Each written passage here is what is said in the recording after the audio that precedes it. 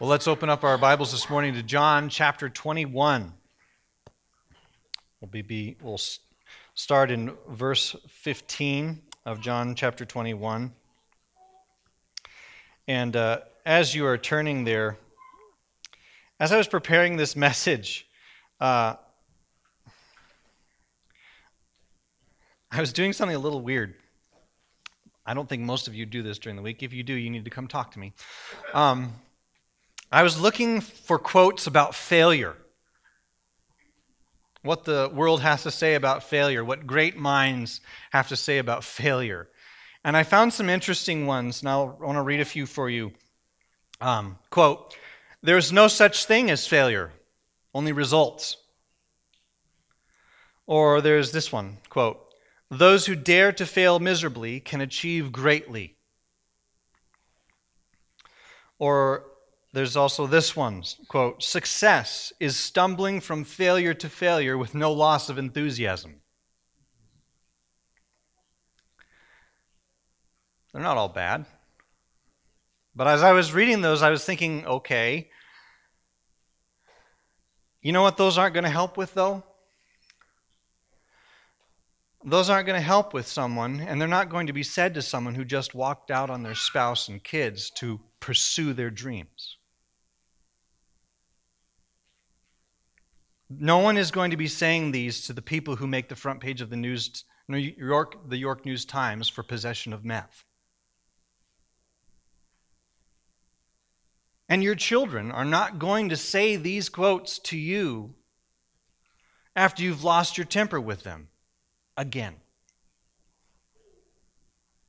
And our spouses aren't going to say these things when we look better at work than we do at home. What are they going to say instead?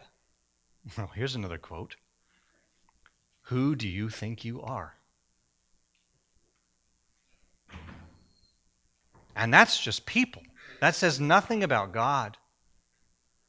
We do any one of the things that I have mentioned: abandon our families, deal in drugs, exasperating our children in unrighteous anger, minimizing our relationship with our wives or husbands, or anything else like lie, disobey our parents, add to our mental files that make women objects, long for stuff that our neighbor has but we don't.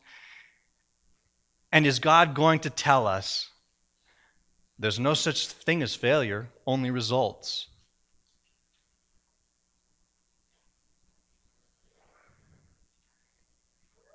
What about when we say we're a follower of Jesus? As I think many, if not all of us in this room do. What about when we say that, but then proclaim the exact opposite with our lives? What should God say in a zero-sum game world? God should say what he will ultimately say to everyone who does not trust him and does not repent. "Depart from me, you evildoer, I never knew you."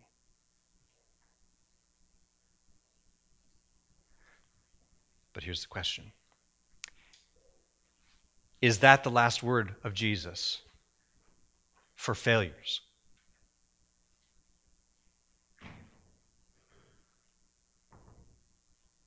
And we all know that even for followers of Jesus, denying Jesus with our words and our actions is still a temptation and a reality in our lives. So the question is his denial of us the last word for us when we fail?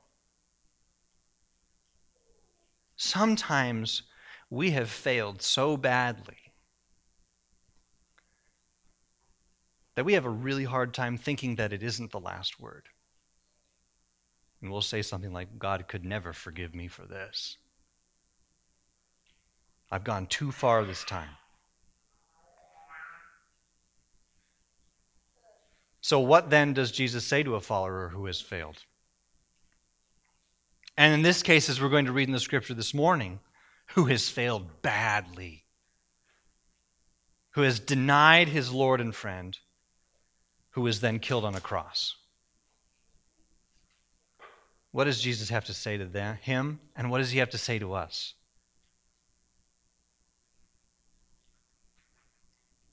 This morning, because of this text, I felt it appropriate that we remain seated this time. Because we need to, this is one of those conversations where Jesus comes to us and he says, sit down. You're going to need to listen to me on this one. John chapter 21, beginning in verse 15. When they had finished breakfast, Jesus said to Simon Peter, Simon, son of John, do you love me more than these? He said to him, Yes, Lord, you know that I love you. He said to him, Feed my lambs. He said to him a second time, Simon, son of John, do you love me? He said to him, Yes, Lord, you know that I love you. He said to him, Tend my sheep. He said to him the third time, Simon, son of John, do you love me? Peter was grieved because he said to him the third time, Do you love me? And he said to him, Lord, you know everything. You know that I love you. And Jesus said to him, Feed my sheep. Truly, truly, I say to you, when you were young, you used to dress yourself and walk wherever you wanted. But when you are old, you will stretch out your hands, and another will dress you and carry you where you do not want to go. This, he said, to show by what kind of death he was to glorify God. And after saying this, he said to him, Follow me. Is failure the final word for failures? And if it's not, how can failures follow Jesus? Well, first, it's pretty simple. In order to follow Jesus, we must be forgiven by him. That's what Jesus is doing with Peter in this process. So how does Jesus do it? Well, he challenges first our profession of love. He asks, Simon, son of John, do you love me? The first time he asks, Simon, son of John, do you love me more than these? That may mean more than the fishing, more than Peter loves the disciples, but most likely it means, do you, Peter, love me more than these disciples love me? Because, as you might recall, before Jesus died on the cross, Peter answered this question, in effect, back in John 13, verse 37. And what did he say? He stood up resolutely, possibly with his chest puffed out, and said, I will lay down my life for you.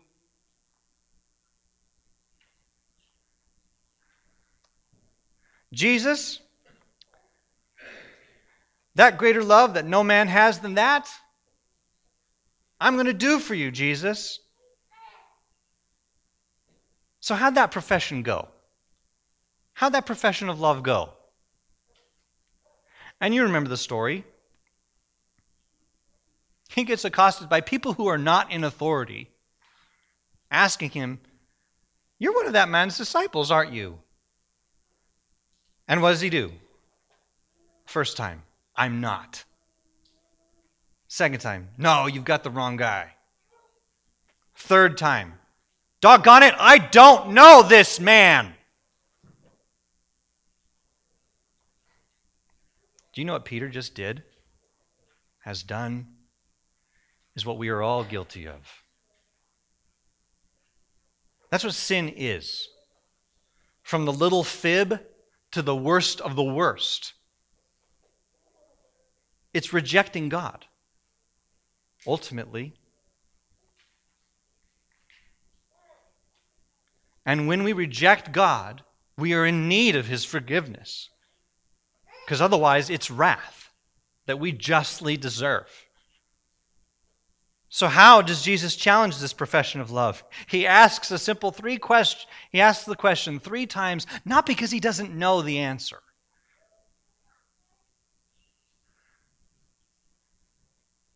But we need to know the answer. He wants Peter to feel this answer.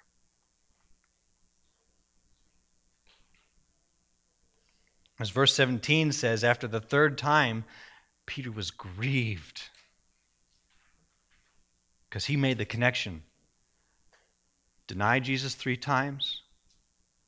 Jesus asking 3 times, do you love me? He challenges our profession of love. And if he loves you, he will do this. He does not leave stones unturned in our lives. Because those stones unturned will keep us from him if he does not deal with them, and we do not hand them over to him.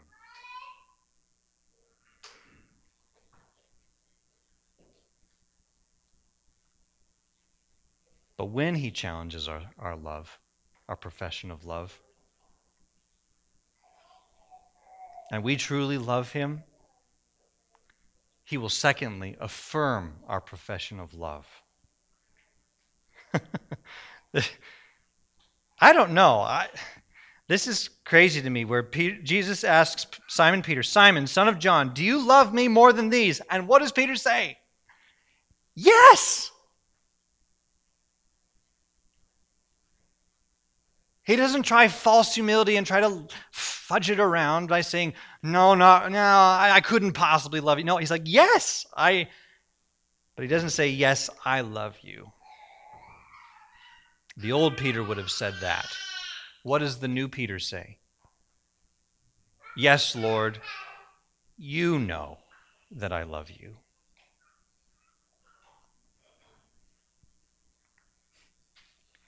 Peter doesn't appeal to himself. He appeals to Jesus. And isn't that what we should do when Jesus catches us in sin or calls us out on it? Our response should not be, no, it was just a bad time. Or, I deserved a break, Jesus. It's not that bad. Or, I'm sorry if, blah, blah, blah, blah, blah. Or, I'm sorry, but, excuse. Peter doesn't do any of that. He is a man who has failed his Lord. He is a man who knows it. And he also knows at the same time that he loves Jesus and wants to be with Jesus against all deserving. Peter does not deserve this, and neither do we. This is why God calls himself the Lord, a God gracious.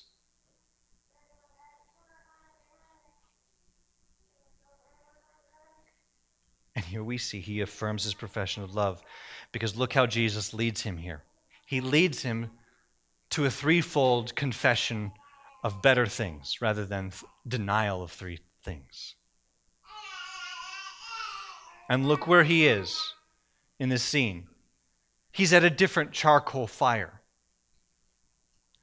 There are 2 times charcoal fire shows up in the Gospel of John. 1 is where Peter denies Jesus. 2 is where Jesus restores Peter. And here he is, instead of among strangers, he's among the people of God. And instead of the dark coldness of an early morning and a bad trial, he is in the beautiful day, the light of day, around a sea that he knows backwards and forwards.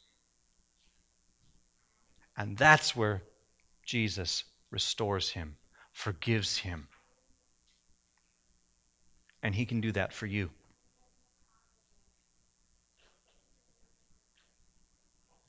Will you let him ask about your love for him?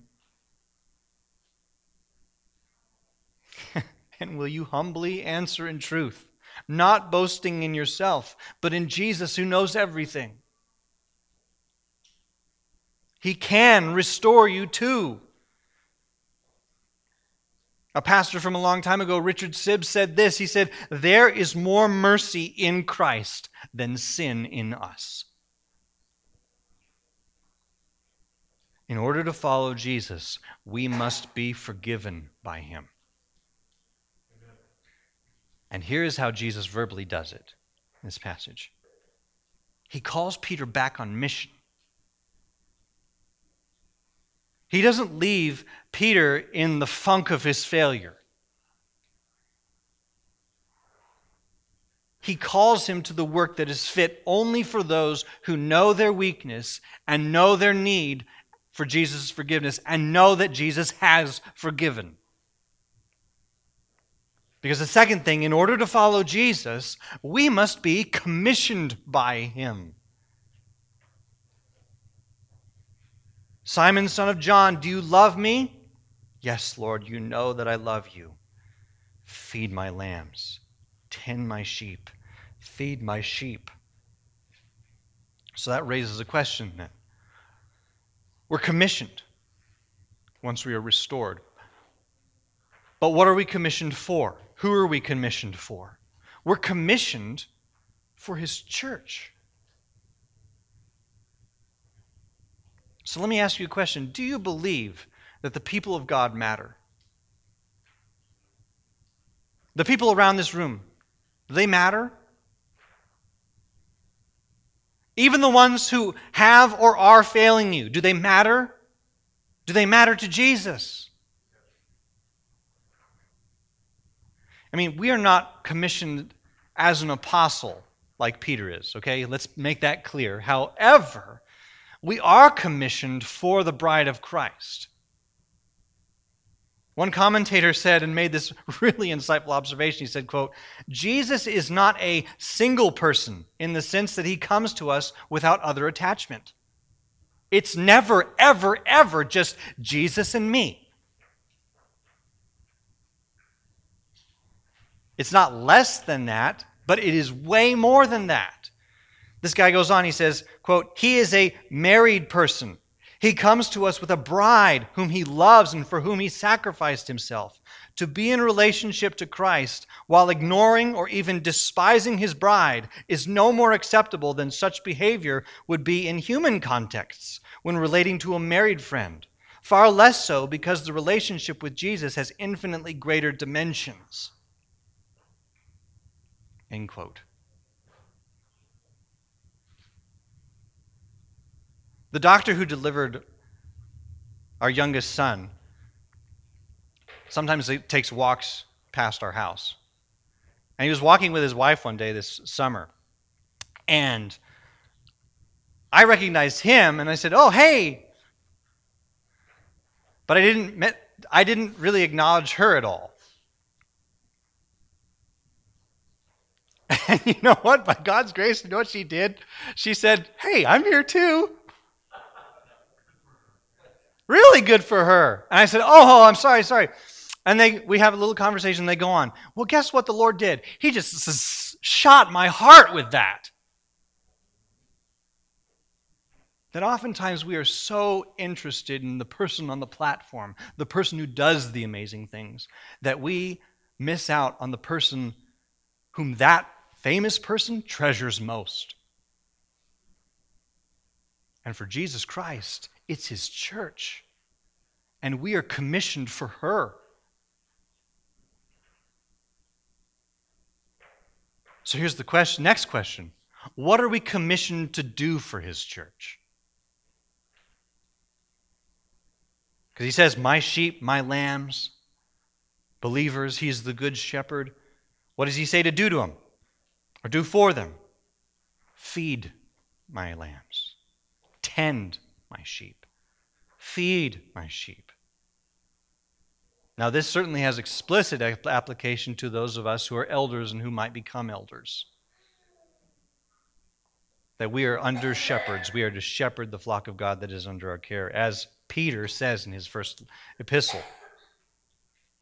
But we are all commissioned to this in a fashion.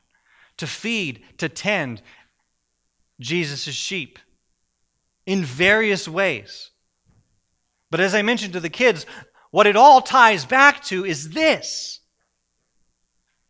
Jesus feeds us by speaking. As Peter confessed earlier on, he's like, Lord, to whom shall we go? You have the words of eternal life. And here Jesus is telling him, Peter, remember, feed my people that, the words of eternal life. This is why we spend time in the Word of God every Sunday. This is why we encourage you to read your Bibles and to study them and to speak these words to others. Because it is an expression of Jesus' love. And everything else that we do, serving, hospitality, taking care of the orphan and the widow, all flow from the fact that God has spoken about it.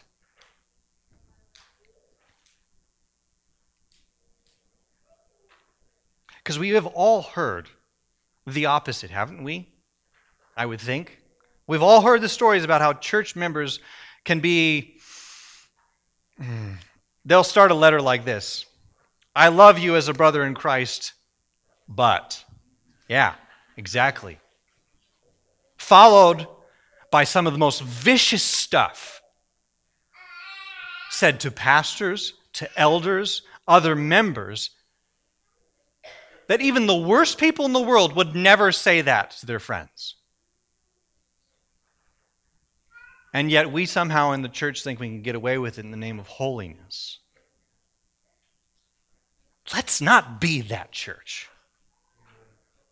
Let's not serve and love the bride of Christ that way. Let us love Jesus' bride as he has commissioned us to love her. By feeding her, nourishing her, building her up. You want to talk about something amazing to do with your life. Receive the commission for that. That all of your life can matter for Jesus Christ in loving his people.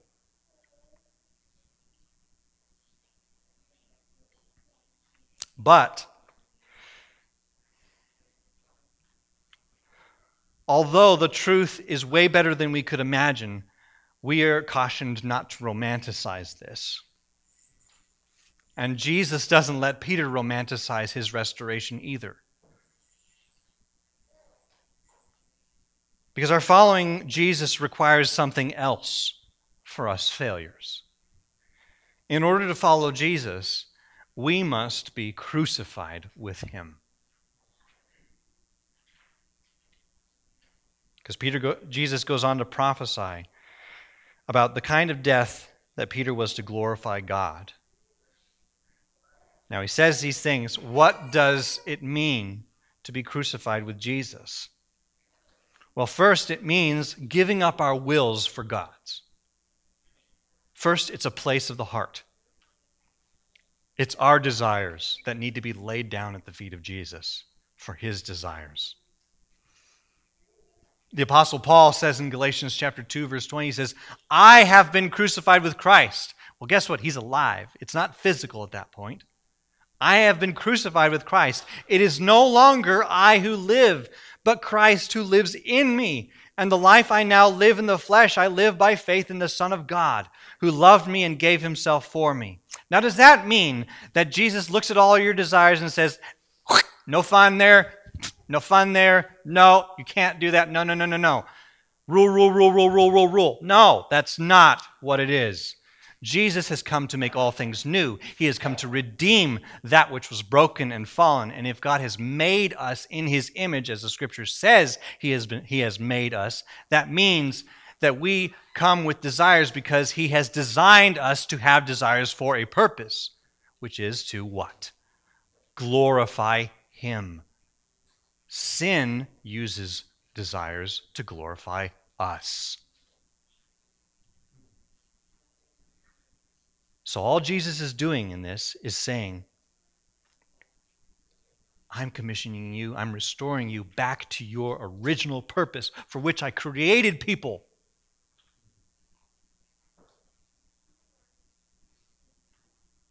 And He will change your desires.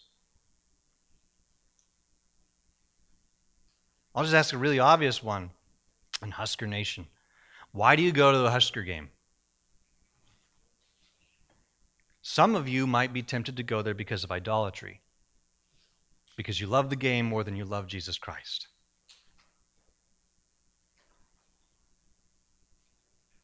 Some of you might recognize and understand that you can still go to a Husker game as a follower of Jesus Christ and glorify Jesus Christ, His way there.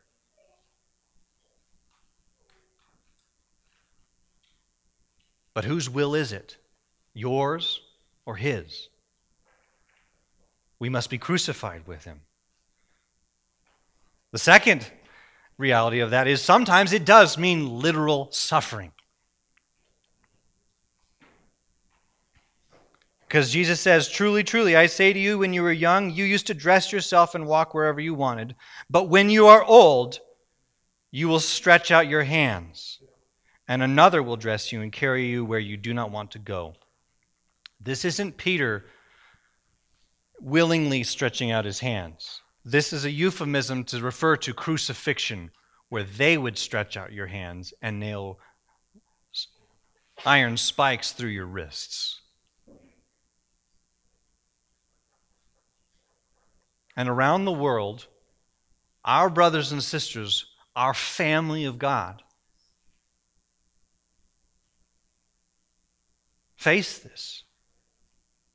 And we, even in this country, are not immune. We can face this.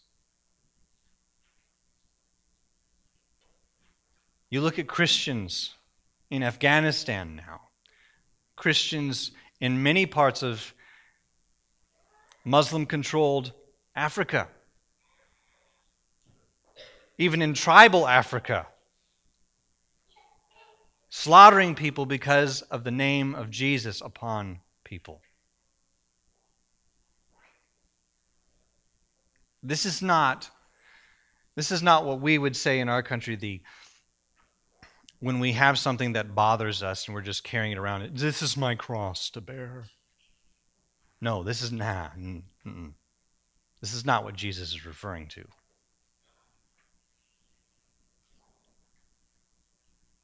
Because oftentimes our supposed crosses to bear have nothing to do with following Jesus. Sometimes it means literal suffering to be crucified with Jesus, as Peter was. Peter was crucified.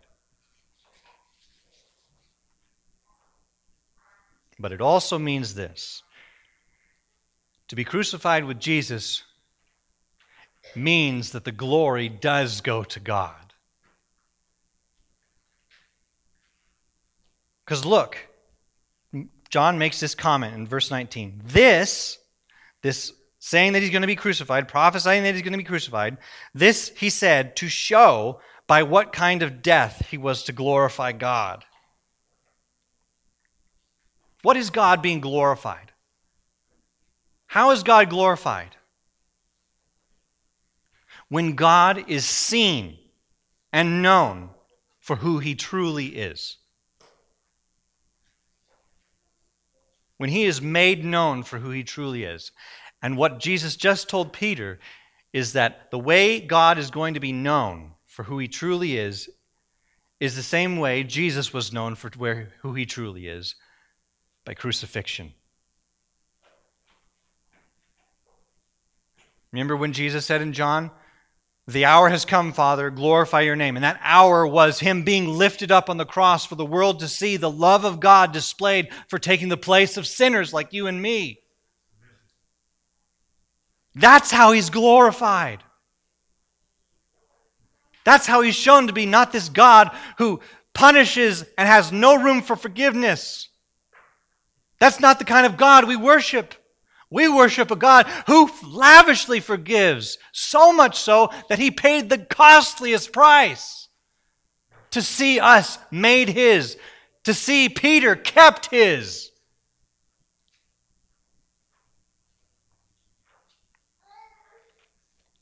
And what we see when it means that the glory goes to God is that glorifying God is the opposite of failure. Do you see what has happened to Peter?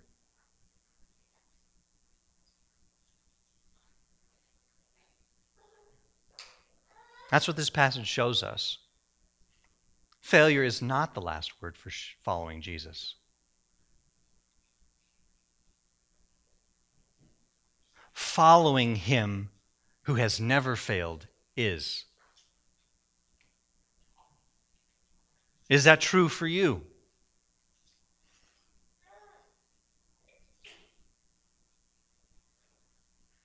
Have you found forgiveness with Jesus Christ?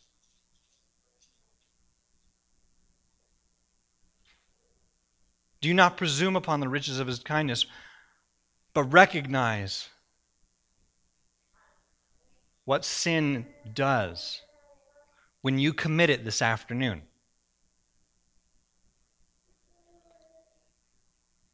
That you will be denying God this afternoon by your sin. But it is not the last word for us failures.